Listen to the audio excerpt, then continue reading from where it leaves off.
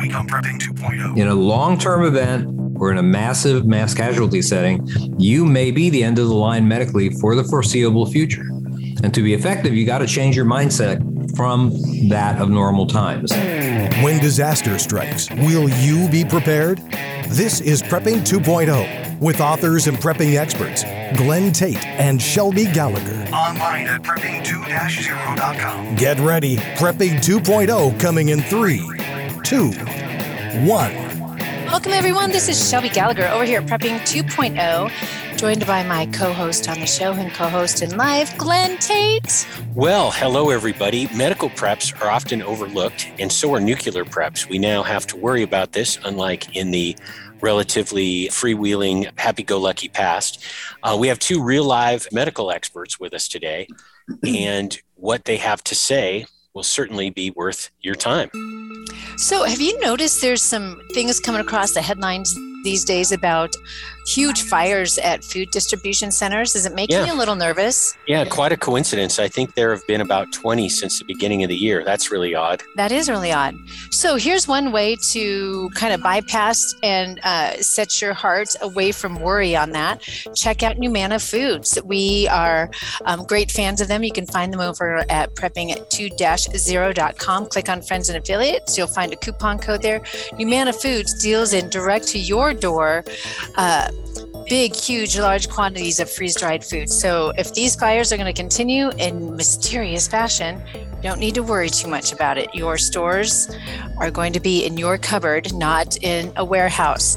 Other thing I want to mention, folks, we have a picnic palooza in Missoula coming up here really soon. If it's got palooza in the name, it's got to be fun. It's going to be fun. So set aside, if you're going to be in the kind of the Pacific Northwest, Montana area in July, Saturday, July 30th at the Fort Missoula State Park at the Bella Vista Pavilion. We're going to have a ton of fun. Also want to just point you in the direction of Patreon. If you are a Patreon supporter or have ever thought about being, I am doing a track called Prepping for Kids and Prepping for Teens. I am reading through some pieces of really good literature that focus on, that help kids think about being self-sufficient and having a prepping mindset. For the little ones, we're doing Little House in the Big Woods right now. And for the older kids, we're doing Island of the Blue Dolphins, which I love. Well, let's get into it. Dr. Bones and Nurse Amy are a doctor and nurse, respectively. They are prepper authors, YouTubers, and podcasters. You can find links to all their stuff at doomandbloom.net. Welcome to Prepping 2.0, guys. Hey, thanks for having us. Hey. We're so glad to be here. And be back, actually. Be back. Right, exactly. That's right. It was March 4th, 2020, when we had you on last, and we were all getting ready for this mysterious thing that didn't even have a nickname yet. It wasn't even coronavirus. We were all calling it the Kung Fu Flu back then. And you guys were telling the story about scraping together all kinds of medical supplies because you have a medical supply store. So tell us quickly that story.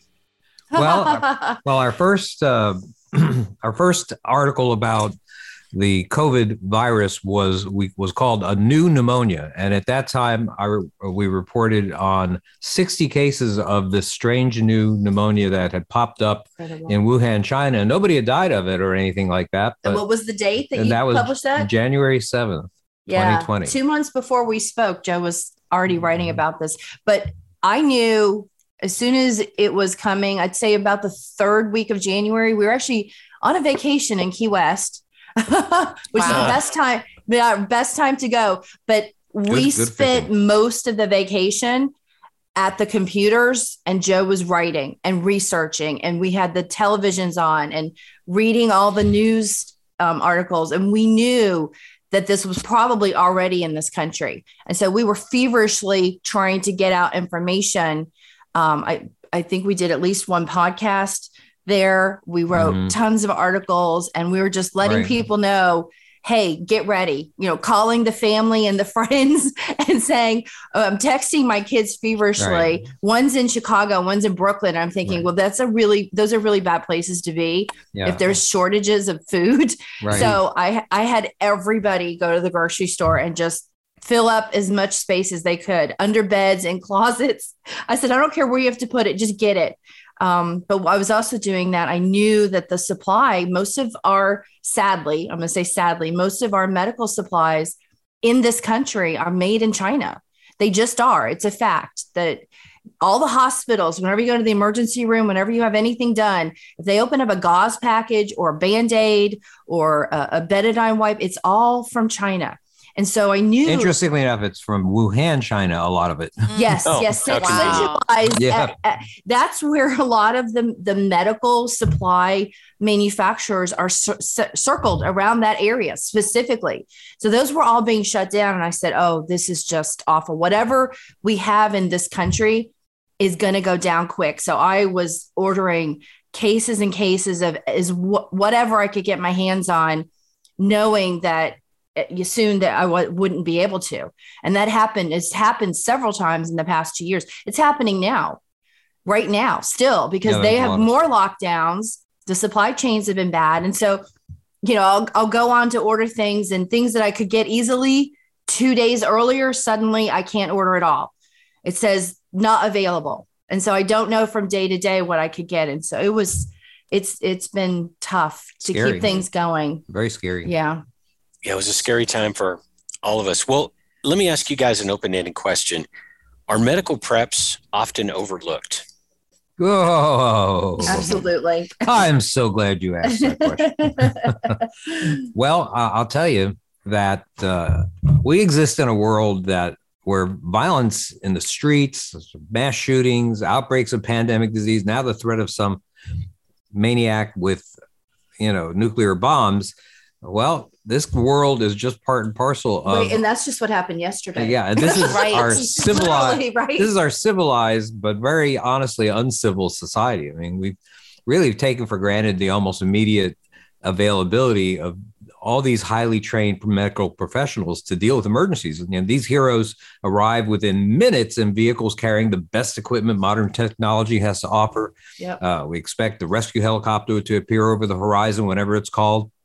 This kind of access to medical care, I mean, it's a reality, but it's a miracle, honestly. And if our ancestors could see the advancements that we've made in medicine and especially pre-hospital care and getting people to where they can be treated for injuries. I mean, this quickly. Not in civilian and military settings.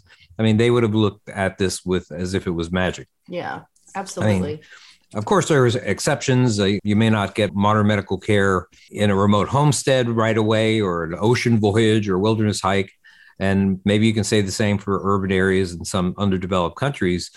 But the truth of the matter is that we have this huge, huge medical system that's ready to deal with just about every kind of situation. The thing is, though, is that a medical emergency rarely occurs right in front of a doctor or a nurse or other trained personnel, right? Unless you that gets hurt. Then it does occur in front of a nurse or a doctor. Some exceptions. So the average family member or bystander they're often the person who, with some rapid action, can make the difference between life and death. I mean, you may not have considered this a possibility, but it happens every day. Motor vehicle accidents, heart attacks, industrial mishaps, falls, all sorts of stuff can happen where the average person is just the person there, and they have to deal with these situations. And even in a situation where there is an actual disaster or an epidemic or a pandemic, I mean, the situation is more dire. I mean, you have multiple casualties, you have a medical system probably overwhelmed and understaffed. And that's what occurred in a lot of urban areas during the worst part of the COVID pandemic. And the truth is, and what's happening today in Ukraine, you might find there's just no higher medical resource available than yourself. And so let me say that again. In a long-term event or in a massive mass casualty setting, you may be the end of the line medically for the foreseeable future. And to be effective, you got to change your mindset from that of normal times. I will say one thing about Ukraine is that those people believed, most of them, up until the last minute, that this was not going to happen. They were in complete denial. These people are in such shock that this happened. And so they didn't prepare for this. They didn't the advice that you're giving, to learn medical techniques and first aid and to have some supplies, not entire field hospital supplies, but some that you could take care of your family and your friends, at least if needed.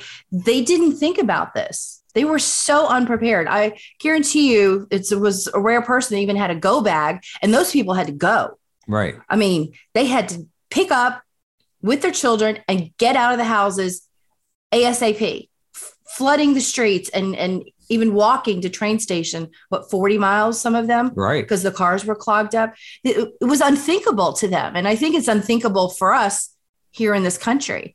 And I think it was a little bit of a wake up with the pandemic, but also now you're seeing this Ukrainian horrific scenario play on our televisions with what these people deem we're just normal people. We're average people. We have kids and families and we go to work, and it's happening to them. And you just don't know when something like that's going to happen to us. So I just think it's smart to be prepared. So what's the goal for the average person in that situation when some emergency occurs? Okay, I'm a member of the Wilderness Medical Society. So let's even use the standard objectives, the standard goals. If you were in wilderness medicine or disaster medicine, they include rapidly evaluating any injured or ill individuals, stabilizing their condition, and transporting them to the nearest modern medical facility. It makes perfect sense, right? I mean, you're not a doctor or a paramedic. Somewhere there are facilities that have a lot more technology than you have in your backpack or in the medicine cabinet. Your priority is to get your loved one out of immediate danger, ship them off to somebody who has the skills and materials to treat them. And that's great. The patient gets better care. You continue on your wilderness adventure or increase your own chances of surviving the disaster. But the truth of the matter is it's a luxury. You have the luxury of passing the buck to people who have more knowledge, technologies, and supplies. But one day there may come a time when there's some act of God, a serious pandemic not with a 1% death rate, but with a 10% death rate, civil unrest, terrorism, heck, war. Now I have to add that in, may lead to a situation where the miracle of modern medicine is just not going to be available. And indeed, not just available, but there's a circumstance so extreme that the potential for access to modern medical facilities no longer exists, period, for the foreseeable future. And so if you think about it, in a total collapse, you're going to have so much more risk for injuries and illness than just on a hike in the woods, and a lot less hope of rescue. So it's not just the aftermath of a hurricane or a tornado where maybe your access to power is delayed for a few days. Help is not coming at all. You've become the point, the average citizen, have become the point where the buck stops. And this kind of thinking was actually considered pretty paranoid. As a matter of fact, when we talk to people, a lot of people feel that way still. Yeah. You mentioned, actually Nurse Amy mentioned, one of the reasons that medical preps seem to be overlooked is, and using the Ukrainian example, that it was unthinkable that this could happen. And that's one of the reasons people didn't really start with medical preps. And that makes a lot of sense. I think the same applies in America. It's just unthinkable that there wouldn't be amazing medical care available.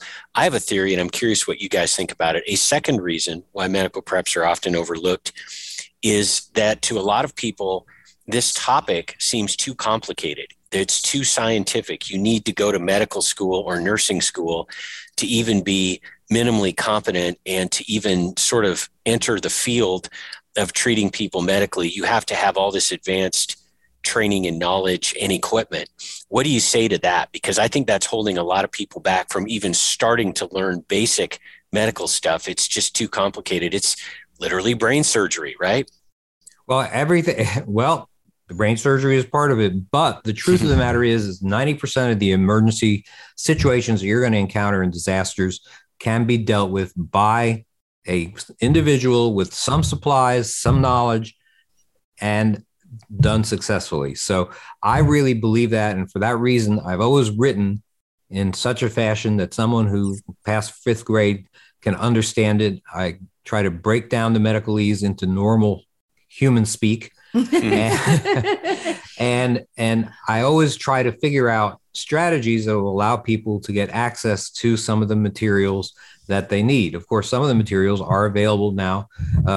You can get tourniquets, you can get all sorts of dressings, burn dressings, things like that.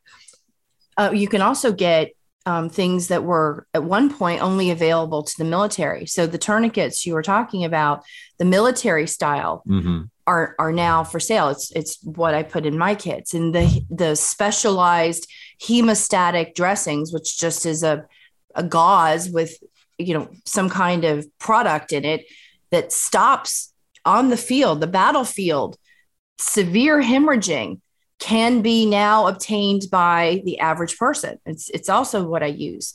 But so now these things are not unavailable. They are available, and people do need to think about that. And it's not rocket science or brain science to know how to pack a wound properly with either regular gauze or the specialized gauze. That's more expensive, of course. It's just a matter of how you put it in, where you're pushing and putting the pressure on when you're packing it in there. And you can be as successful as the guy on the battlefield who had some first aid training also. So we teach just as successful. Right. And so we teach in plain English. And when we teach, we actually teach not just the mechanics of packing a wound, just not just the mechanics of throwing a stitch, for example, but we teach people the judgment as to when something should be done and when something should not be done. Right. What the options are, how to pick from the options, and how to do it safely, and how to do things safely. Exactly. And or with the best chance of success. Exactly. And the least amount of harm to the patient. Absolutely. So let me jump in and ask you this too. I'm listening to this going, oh my gosh. So there's, wound packing, there's this and there's that.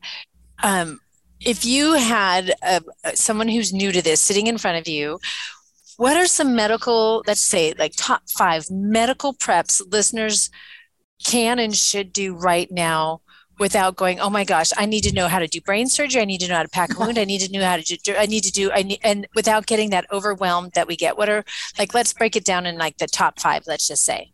So what we should do is, she wants to know the skills that the they skills should or learn. the supplies. Yes. Because those are 2 different things. Yes to both. Okay, all right. Okay, I got you. We want to both. All right. So basically, there are a lot of different skills that are going to be useful to learn, and you have to deal with a lot of different issues, and the issues may be different depending on where you are. For example, if you're in a tropical region, you may have to deal with hyperthermia, heat stroke. If you live in Minnesota or in Canada, you might need to know how to deal with hypothermia, maybe more than someone who lives in Brazil. So learning the things that you need to learn will depend on what is the most common thing that can occur in an area and what are you most concerned about. If you're concerned about nuclear war or civil unrest, well, your concerns should center around dealing with trauma, and you should wind up learning how to deal with wounds, orthopedic injuries, open wounds, bleeding. These are some of the things that would be very important for you to know. And so you would need to clean the wound. How to clean. And the thing is, all about wound care. And unlike normal times where you'd only need to know how to stop the bleeding until the ambulance gets there, you need to know what to do from the beginning of that injury to the full recovery. Right. Yeah. And that's the difference between what we teach and what everybody and what normal emergency medicine teaches. And so you would need, if you want some supplies for trauma, you would want tourniquets, you would want bandaging, you want dressings and bandaging. Dressings actually go right on the wound, and bandaging goes around to secure.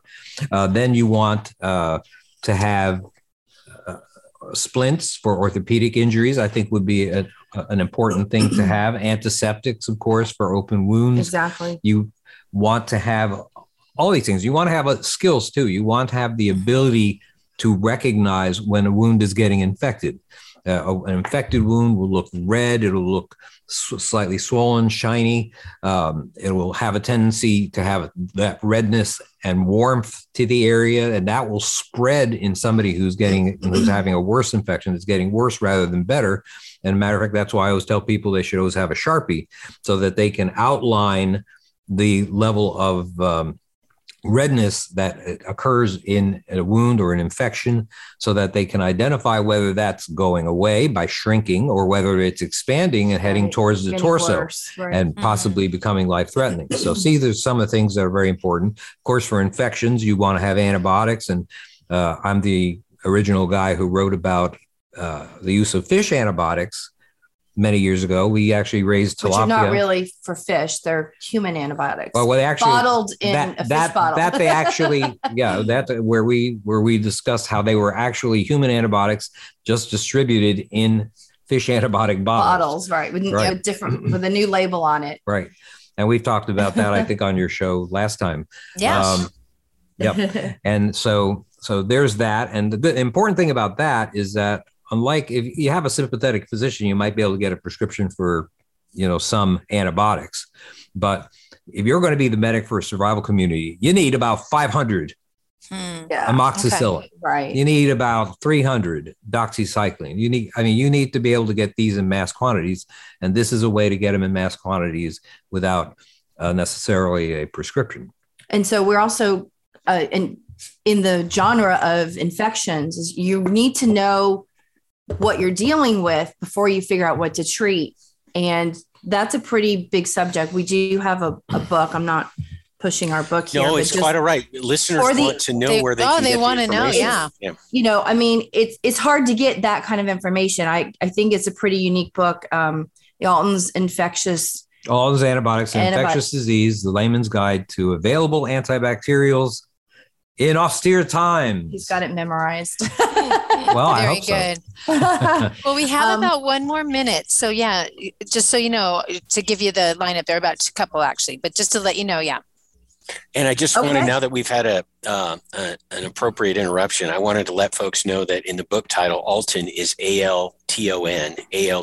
So when you're searching for it, that's the place to look for it. I imagine you could get it at doomandbloom.net, which be a handy place to go. Right. Absolutely. You can also find it on Amazon. Yeah, it's on Amazon. But if you want a signed copy, we usually sign copies of books that are ordered through our store. So if you want a signed copy, you can get it from us. Very good. So you have about a minute. So what do you want to give us one more thing before we go into a break? So we talked about injuries, traumatic injuries, orthopedic injuries, infections. We talked about infections. And then, you've got your little burns. I'd say with burns, but that's part of trauma too. So burns, I guess, would be included. Well, I think you need your to broken bones and the trauma. One thing is that you're going to have a lot of people, if truly something knocks us off the grid and back to the 19th century medically, well, you're going to have people that are going to be out in the open, outdoors a lot more than they were before, and you're going to wind up having some anaphylactic reactions. And so that's why I always say to people to always ask your doctor whether you need it or not at the moment to get an EpiPen or some kind of auto injector. I think that is really important. And a recent study showed that these things actually still retain some of their effectiveness, even 3 years expired. Okay, so I'm going to stop you right there because I want to hear more about that after the break. But really quick, I want to give a great shout out to some of our great friends and affiliates over at US Law. Great friends and affiliates there. Jared Savick, you can find him at redstate-realtor.com. Backwoods Home Magazine, My Kind CBD, love them, and EMP Shield. All coupon codes are listed at the Friends and Affiliates page of our website, prepping2-0.com. Don't go away. We'll be right back after the break. More Prepping 2.0 with authors Glenn Tate and Shelby Gallagher is coming right up. Hear all our previous shows free online at prepping2-0.com. You are only as safe as your gear. Rely on TAC-9er, premium tactical survival gear. Visit TAC-9er on Amazon. It's spelled TAC, the digit 9-ER. Tactical gloves, lights, poles, trenching, and more. See the full line. Visit TAC-9er on Amazon. Gear up and save money when you mention Glenn and Shelby. Use the code TAC-9ERP20 at checkout and save 20% on tactical gloves. TAC-9er, premium, high-performance survival gear that is built to last. Abe Lincoln here. In 1773, patriots broke the chains of British tyranny by throwing tea into Boston Harbor. On that day, Americans began drinking coffee. We celebrate that event daily here at Minutemen Coffee. All men are created equal. Coffee is not. Minutemen Coffee is roasted to perfection in small batches. Bold, smooth, and never bitter. Shipped to you fresh daily. Whole bean, ground, or our patented pods. www.minutemencoffee.com. Shelby Gallagher here. We found that you need to layer your food preps. Yeah, this is Glenn Tate here. A lot of times the hardest part of layering is the long-term foods. We love Numana foods, which have a 25-year shelf life and are non-GMO. Also, organic meals are available. Numana comes in family-style portions and in bulk. This is not backpacking food. It's family meals that last for at least 25 years. The perfect freeze-dried part of your food layering. You can get a sample of Numana meals for $19.95 and see for yourself. You will be amazed. Prepping 2.0 listeners get a 10% discount by entering the code PREP. Go to Numana.com or click the link on the Prepping 2.0 website. Give it a try. Numana.com. That is NUMANNA.com. When the grid goes down, darkness will descend fast. Used to be there was nothing you could do about an EMP, electromagnetic pulse, or CME, coronal mass ejection. Now you can protect your electronics, protect your family, thanks to EMP Shield. EMP Shield invented a simple-to-install device that prevents whatever's connected to it from frying in an EMP or CME, and it costs just a few $100s. EMP Shield has been tested by independent laboratories and passed muster with the government, which has ordered lots of them. Google EMP Shield and see for yourself. And save some money. Get a $50 discount per device. Go to prepping2-0.com. Click on the Friends and Affiliates page, then click on the EMP Shield logo. At checkout, use coupon code PREPPING 2.0. It's all one word.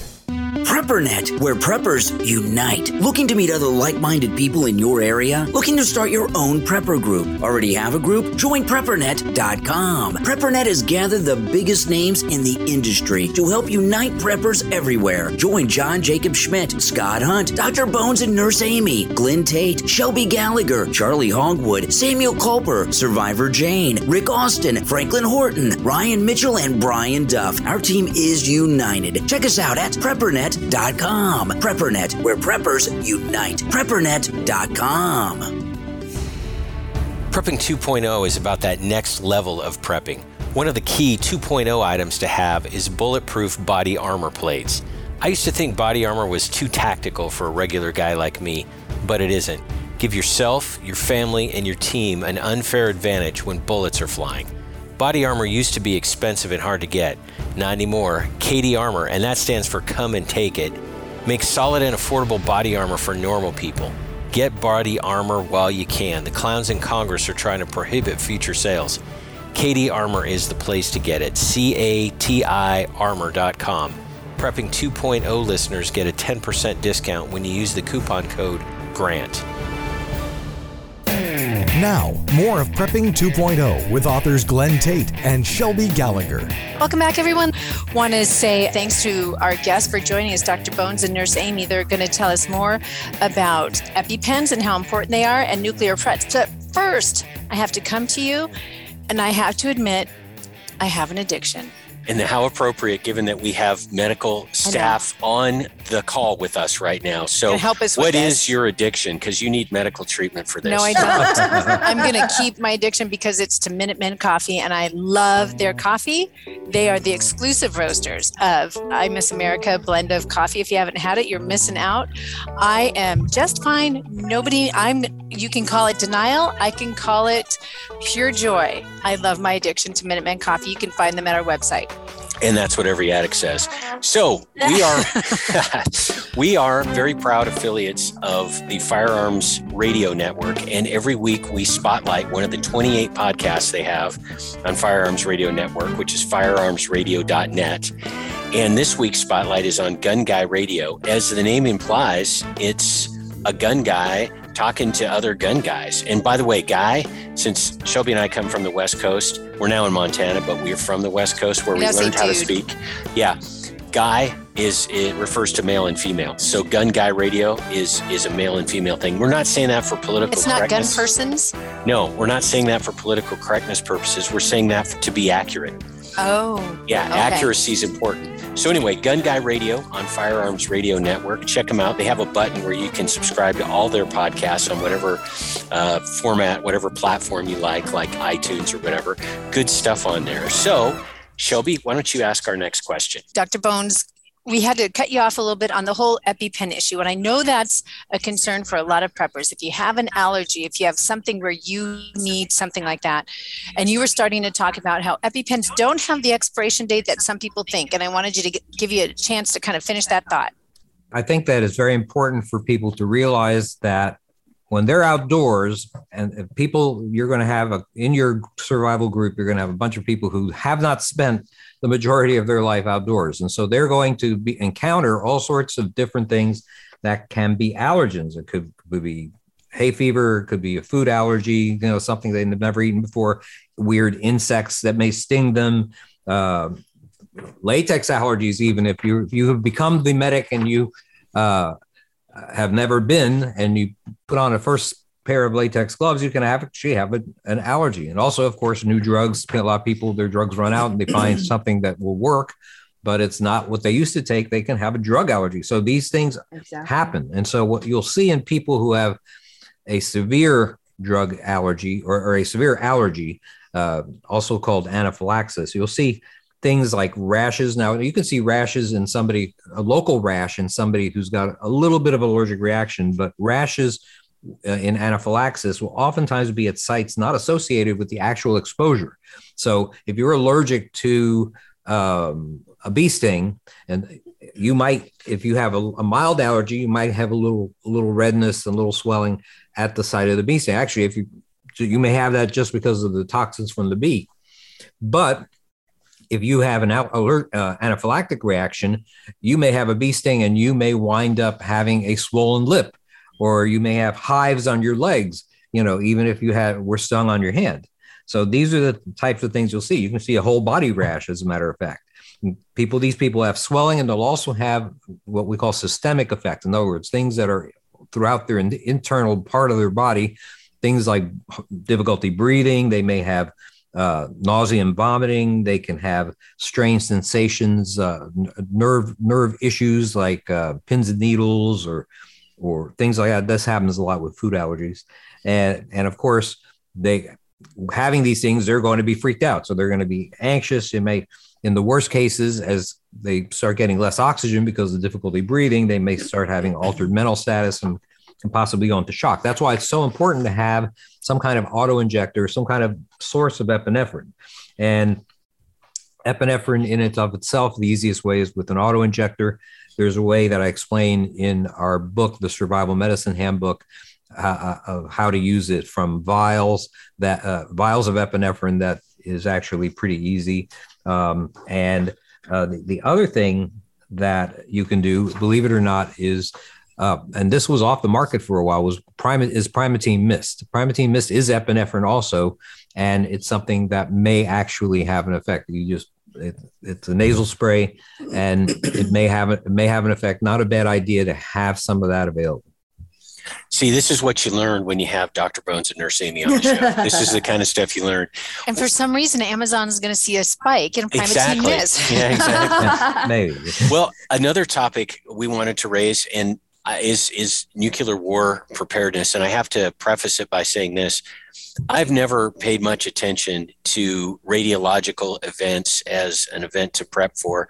And the reason has been, past tense, has been that there really wasn't a threat of it, because with the mutual assured destruction doctrine, it was unthinkable for there to be a nuclear exchange between the United States and Russia, for example.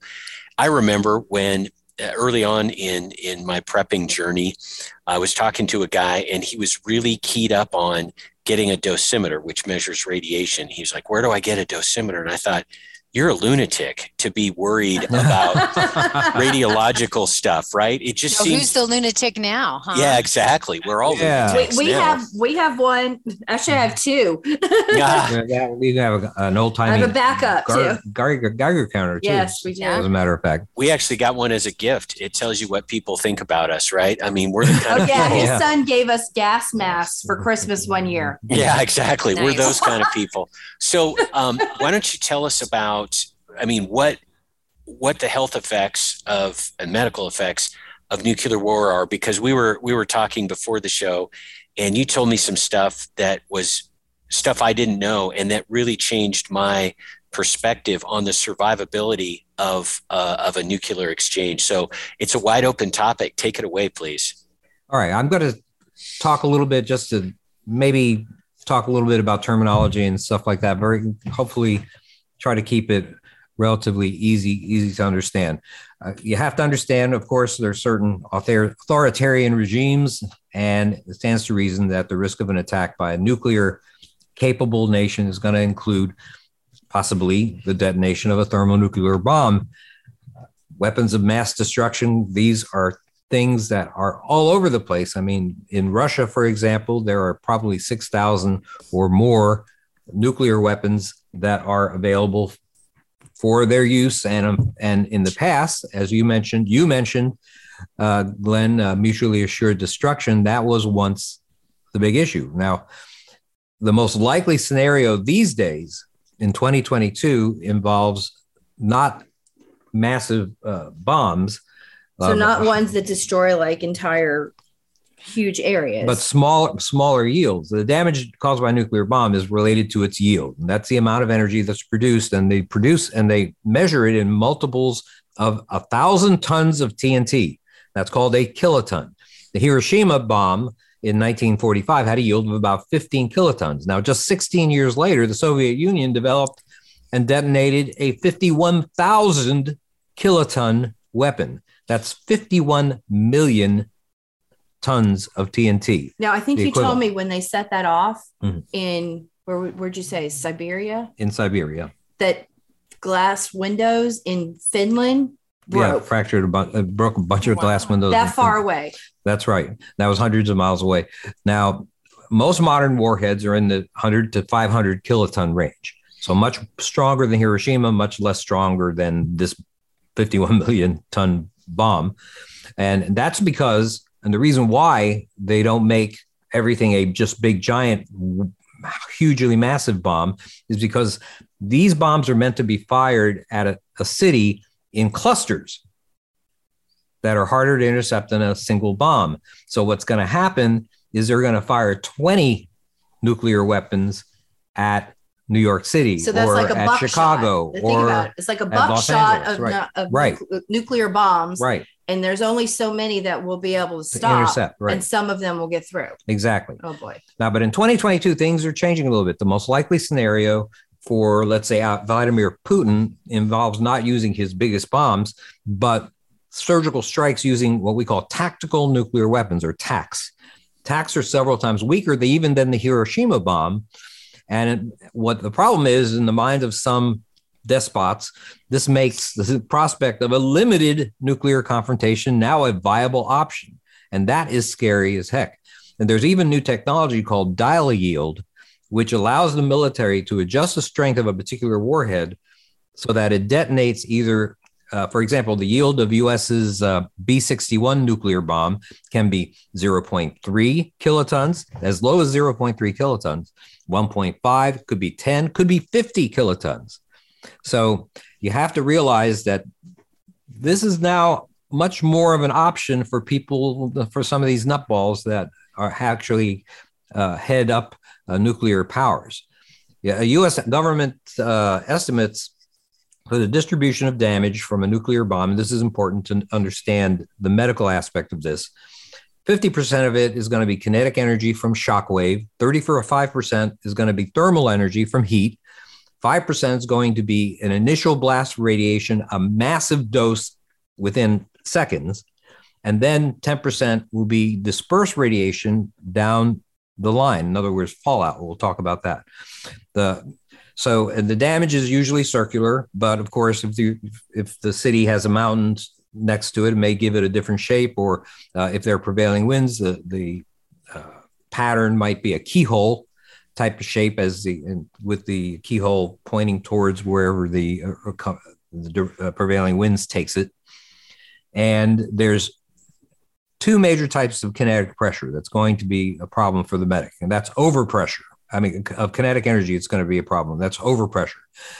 Overpressure is an increase in the amount of atmospheric pressure that occurs at a detonation over environmental norms. And what that means is that, and they do it in PSI, and pounds per square inch, it's sort of like a pressure cooker. And the second thing is wind effects measured in miles per hour. Now, at a threshold of about 5 PSI, that ruptures your eardrums. And at 20 PSI, it bursts your lungs. And that's what the thermobaric weapons that you may have heard Russia boast about, that's what they can do. Now, with a nuclear bomb, it not only does that, which is pretty bad. Oh, and by the way, overpressure, we actually are better at dealing with overpressure than our buildings. At 20 PSI, all solidly concrete buildings will collapse or are severely damaged, and survival is obviously very unlikely for anybody that's there. And even at 5 PSI, you're just rupturing your eardrums, but many buildings are collapsing or are severely damaged. And the deaths from that, from being thrown against buildings and things collapsing on you, cause massive amounts of casualties. The blast winds for something that's at 20 PSI, that reaches several hundred miles an hour, and that causes its own damage. And this is just in a 10 kiloton blast. So anybody within a half mile of ground zero is not going to survive. And thermal damage is then the next thing you have to understand. Thermal damage, those people that are going to be outside, maybe at the time, we're going to get fatal third-degree burns if they're within a mile radius of ground zero, and less so. And the problem with this is in the center of a large city, if this happened in New York, for example, that would amount to hundreds of thousands of people killed in the fireball, but around it in a 20-mile radius, it probably amount to hundreds of thousands of other people that need medical care for burns. From the burns, yep. They need a burn unit. Now, the interesting thing about that is that there are a grand total of 2,000 burn beds in the entire United States, burn unit beds. So we would be absolutely unable to function or to be able to deal with almost everybody that wound up with these kinds of issues. Well, especially if it's a major city, because think about how many burn beds are probably in New York City. So you're taking out some of those also. Oh yeah, you're taking out, and most medical personnel live in large cities, right? And so you're taking out 80% or more of the physicians and the nurses and the EMTs, and so you got a problem there. And we haven't even talked yet about radiation. Radiation damage occurs from the initial blast. If you are close enough to the initial blast, you will die from heart failure and other issues very soon, right after getting that initial radiation dose. Now, in ground detonations, you don't have a lot of fallout from air detonations, but when you hit the ground, when the ground is where the bomb explodes, you get all these millions of tons of earth vaporized, irradiated, and they rise with the fireball. And that's what we call the mushroom cloud. That's what the mushroom cloud is. And the radioactive debris falls back to earth as fallout. So an area about, if it was a 10 kiloton explosion, an area about 10 miles downwind would be in the path of enough fallout to present an immediate danger to your life. And the risk is worse in the first several hours. So that's actually sort of a good thing, because if you have taken, you're in trouble if you haven't taken shelter. But if you have taken shelter and you can stay in a shelter, especially preferably an underground shelter, then you would have the ability, within about 8 hours, that radiation level is down to about 1/10. And then it goes down even more and more and more as time goes on. And that's the fact I didn't know. I just assumed that fallout would be with us for thousands of years. And I should have remembered my high school science class, which is all the scientific training I have, by the way. So I don't want to brag, but I did graduate from high school. Public school to boot. Public school too, yeah. And where English grammar was an elective, by the way. And my one of my teachers would bum a dip chewing tobacco off of students. That's the kind of school. Okay. Can't even make that stuff up. Sounds Yeah, fun. that's right. But I was very surprised to learn that the radiation threat from fallout goes away relatively quickly. Mm-hmm. And that to me says that being in the path of nuclear fallout is much more survivable than I would have otherwise thought. And so the reason that matters isn't just some curiosity. It's like, oh, I've learned something about nuclear fallout. I'll tuck that away in my trivial knowledge. It's important because now I realize that nuclear exchanges, radiological events, because it could be a dirty bomb too, which would be much less radioactivity. But anyway, it's more survivable. So it's something maybe that could be initially lived through, which then tells me that I should focus on it more as a prep because it's actually possible. It's not instant death. That's right. That's Yeah. right. Go ahead. No, go ahead, please.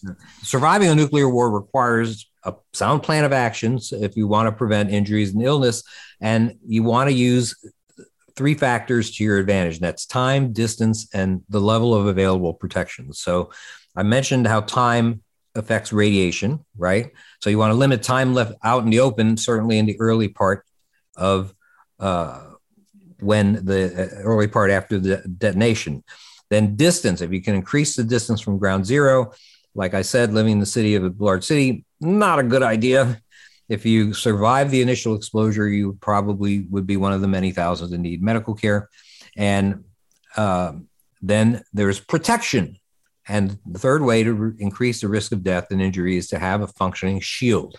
And you can put together a functioning shield. Now, in the old days, people had fallout shelters, and you may not necessarily have a fallout shelter. You might have a basement, or you might be able to make some changes into, if you don't have a basement, to an indoor room that doesn't have windows or it's closest to the center of the house, to decrease the risk of injuries and radiation sickness. Now, I will say that when you and I were thinking about this, that we looked up, they actually make lead sheeting.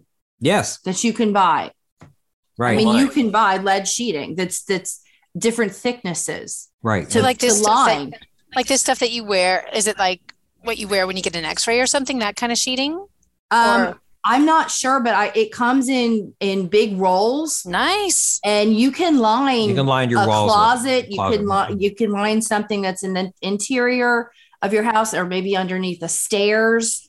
You can line it with lead, and depending on the thickness is your protection. I think you're right. Speaking of thicknesses, right. Shielding effectiveness is measured in something called halving thicknesses. Now, when I say half, like half, HALVING, and that's the thickness of a particular material that will reduce gamma radiation, the most dangerous kind, by 1/2. When you multiply the halving thicknesses, you multiply your protection. So, for example, lead, its halving thickness is about 0.4 inches or 1 centimeter for our folks in Canada. And I always want to. And blue states. Right. And in blue states, yes. and the UK. But so anyhow, if you have 1 centimeter of lead lining a wall, you get exactly half the amount of radiation exposure that you would have gotten otherwise. Now, you can multiply that. Let's say concrete. Concrete's 2.4 inches or 6 centimeters. So if you multiplied that, if you had concrete that was 24 inches, then you would get the protection of 1/2 times 1/2 times 1/2 times 1/2 to the 10th power. And that would be 1,024th of the radiation. So if you had that, and a packed soil is a little bit more, it's about 3.6 inches or 9 centimeters. But in a basement where you have a lot of packed soil around you, then you get a great amount of protection. So even water. Water would do it too. A water layer, 7.2 inches. Right. Or 18 So you're centimeters. safe in a water bed. No, and I'm wood. kidding. Yeah, if you very get thick water bed. Get a diving kit, and also wood. Even wood, 11 inches, cuts down half of the radiation exposure. Right, not as some wood, not as dense. So you really would have to have a pretty thick wooden structure, to be able to really get to 1 to 1,024. That's what you'd like to do. And that's sorry to interrupt you. We have a couple minutes before the end of the regular show. Of course, we'll continue this amazing conversation in the after show available to Patreon supporters. But I wanted to ask the question that's on the minds of a lot of listeners when it comes to nuclear preparedness. What are some medicines or supplements, if any, that people could get to help them deal with the radiation? Right. Well, potassium iodide is a classic one.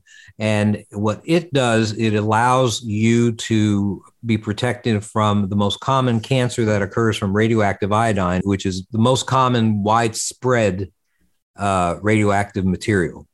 And that prevents cancer down the road. And it basically, what potassium iodide does is let's say your thyroid is a parking lot. If you take potassium iodide, it fills the parking spaces so that the radioactive iodine from fallout can't take up the parking spaces and irradiate your thyroid, causing cancer. Now, unfortunately, it only protects from that type of cancer. There are, of course, other cancers that can occur as a result of significant radiation exposure. So that, for that reason, that's why shielding, I think, is so important. Right. But also, I mean, I would say the same vitamins that we've all been taking since this COVID started, are also things that can help you. Keep up with your vitamin A, lots of vitamin C, vitamin E, beta carotene, selenium. Antioxidants are going to help your body get rid of it as much as it can. I mean, helps boost your immune system. So these things are good things to do. If you don't have, I know we don't have much time, but if you don't have potassium iodide, and it's very scarce right at the moment, tincture of iodine can be painted on your skin of your forearm or your stomach, a certain amount. We discussed. That's in an article. Yeah, it's a free article on doomandbloom.net. Right, or betadine. Well, I'm going to stop you. I'm going to stop you right there because that's my next question for you before we head into the after show. You have about a minute. Tell us all the ways people can find you, get a hold of your resources, watch your videos. Well, you'll find at doomandbloom.net, our main website, that will have over 1,200 articles, videos, and podcasts from the last decade on medical preparedness. Every aspect of it and everything assumes that a disaster has occurred and you are the end of the road when it comes to your family's well-being. And our job is to make you, in plain English, effective in that role. You can also find us, Amy. Yeah, our store is store.doomandbloom.net. I put together what I would call quality first aid kits. It's somewhat of a kind. Not your Walmart kit. Yeah, I have dental kits. I have a nose trauma kit. I have an eye trauma kit. I have in case you're on a plane with Mike Tyson. Yes, yeah, right. Yes, exactly. I have a baby delivery kit. I'm also a nurse practitioner. So and it includes the kit that we used when I delivered babies at the hospital. So, and we're going to have to cut you off unceremoniously and go into the after show. Shelby, take us out, please. Folks, as you can tell from Benjamin Franklin, failing to prepare is preparing to fail. Have a great week, everyone. You've been listening to Prepping 2.0 with authors Glenn Tate and Shelby Gallagher. All the information you've heard today, including all our previous shows, is online at prepping2-0.com. Find out more about Glenn's books at 299days.com and Shelby's books at agreatstate.com. Until next time, be smart, be safe, and be prepared.